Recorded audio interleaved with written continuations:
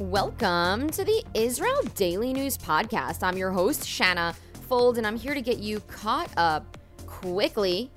I've got some top news stories for you today from Israel, and guess what? You're listening, so you're already on top of your game. Survive and thrive, people. Knowledge is the best weapon. Today is Wednesday, April 27th, 2022 in the Gregorian calendar, and the 26th of Nisan, 5782 in the Hebrew calendar. Now, let's get to the news. A year after Lag BaOmer's crowd crush at Mount Meron, officials are now making massive changes for the celebration coming up. Last year, thousands gathered on Israel's northern mountaintop called Mount Meron, and there was a chaotic stampede. People trampled over one another in an effort to free themselves from the pandemonium of the crowding, and 45 people died. The gathering was a celebration at the gravesite of the 2nd century Rabbi Shimon Bar Yochai, who is iconic in Jewish history. Each year, parties and pilgrimages happen on that mountaintop, and last year's event turned out deadly. One of the changes coming out to protect people's safety this year include buying a ticket for the event, which never happened before. This is a new requirement, and the ticket will give people a time frame for which they are permitted to be on the mountaintop so that they can't stay endlessly. The attendees will also be given transportation to and from a nearby parking lot, along with limited time at the event they're allowed to be there. Food will also be distributed at the event, and vendors are prohibited from distributing food on the top of the hill.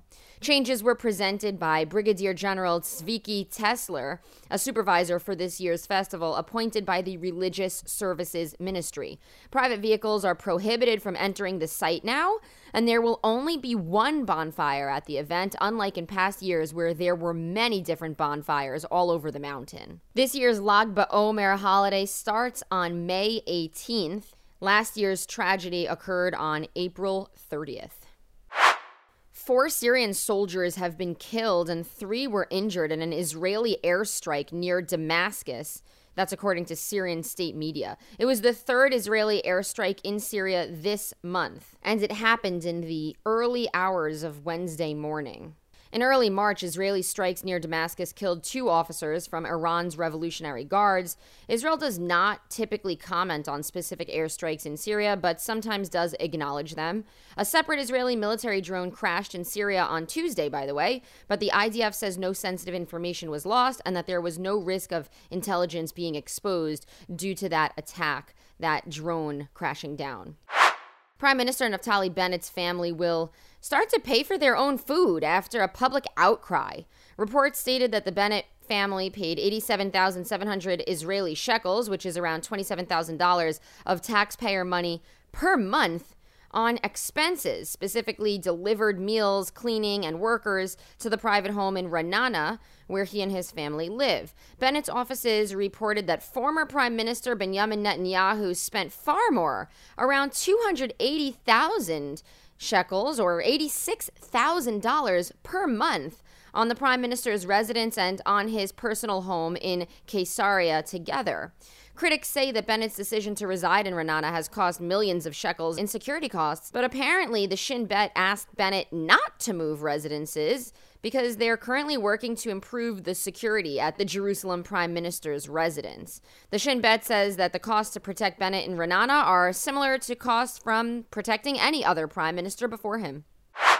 If you are getting caught up on your Israel Daily News, we'd like you to send over a monthly contribution at anchor.fm/Israel Daily News. The financial support that we get from subscribers helps us maintain our show, and it helps us to continue to grow and try to reach new audiences. Subscribers will get a handwritten thank you note and a little poem that I write myself to let you know how thrilled we are to have your support.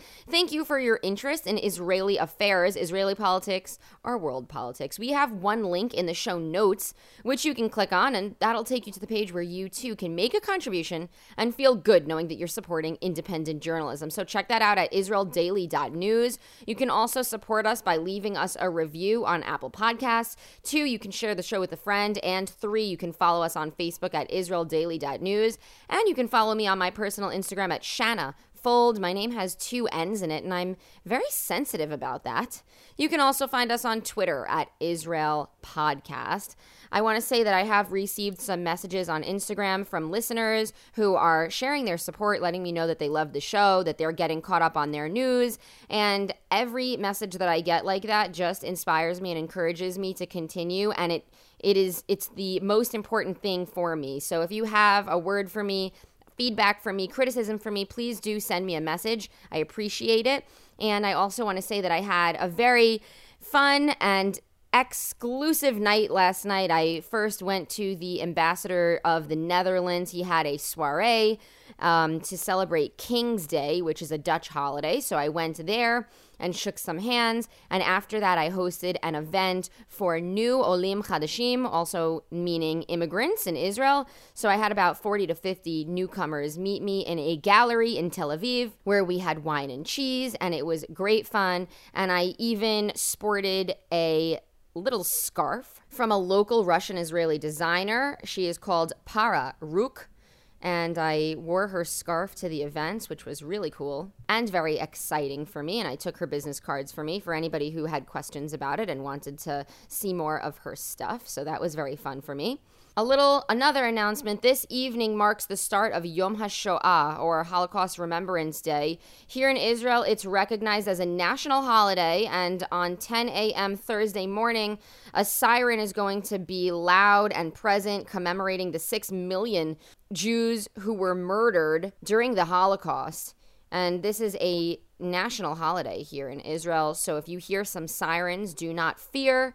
But do stand in place, stop moving, stop your car, stop working, and just stand up for the siren and recognize and pay respect to those who lost their lives during the Holocaust. That is happening tonight. If you haven't packed yourself up some food or got yourself things that you need, stores are going to be closed tonight in Israel, Wednesday night, so make sure that you have everything that you need.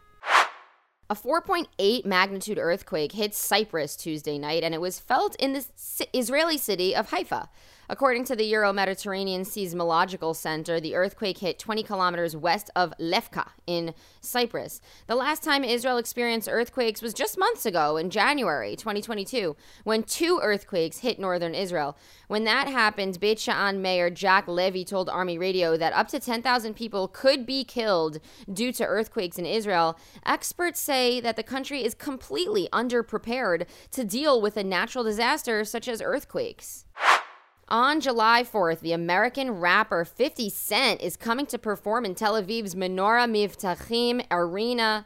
50 Cent has produced 57 singles and 7 albums and has acted in 27 films. The rapper made an appearance at the last Super Bowl halftime show as well. Tickets to his concert went on sale early this week, and sales started at 349 shekels, so that's just a little more than $100. The last time 50 Cent came to Israel was in 2006 for his world tour. The concert is already gaining traction and comes after 2 years of international travel and events being limited due to the pandemic, so we haven't been able to host a lot of artists here. People are really buzzing about this. I see it everywhere. News outlets are gobbling it up. I plan to be at the concert myself. 50 Cent is from Queens, New York, and I am too. I grew up not too far away from where he spent time, and I would love to be at that concert, so I expect to be covering it for you here at the Israel Daily News podcast. All right, well, that is it for today's show. Today is Wednesday, April 27th, 2022. Tel Aviv has a low of 15 degrees Celsius and a high of 23 degrees. That's 59 degrees Fahrenheit for the low, going up to 74 degrees for the high. Subscribe to the Israel Daily News podcast on Spotify or Apple Podcasts or wherever you're hearing it from. We are everywhere. Don't forget to sign up to our Israel Weekly News Wrap.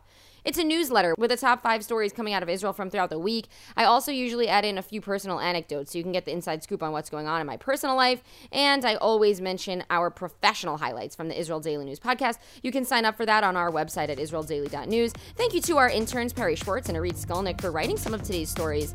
I'm going to send you off today with a song by Erica Krall. Have a great and productive day.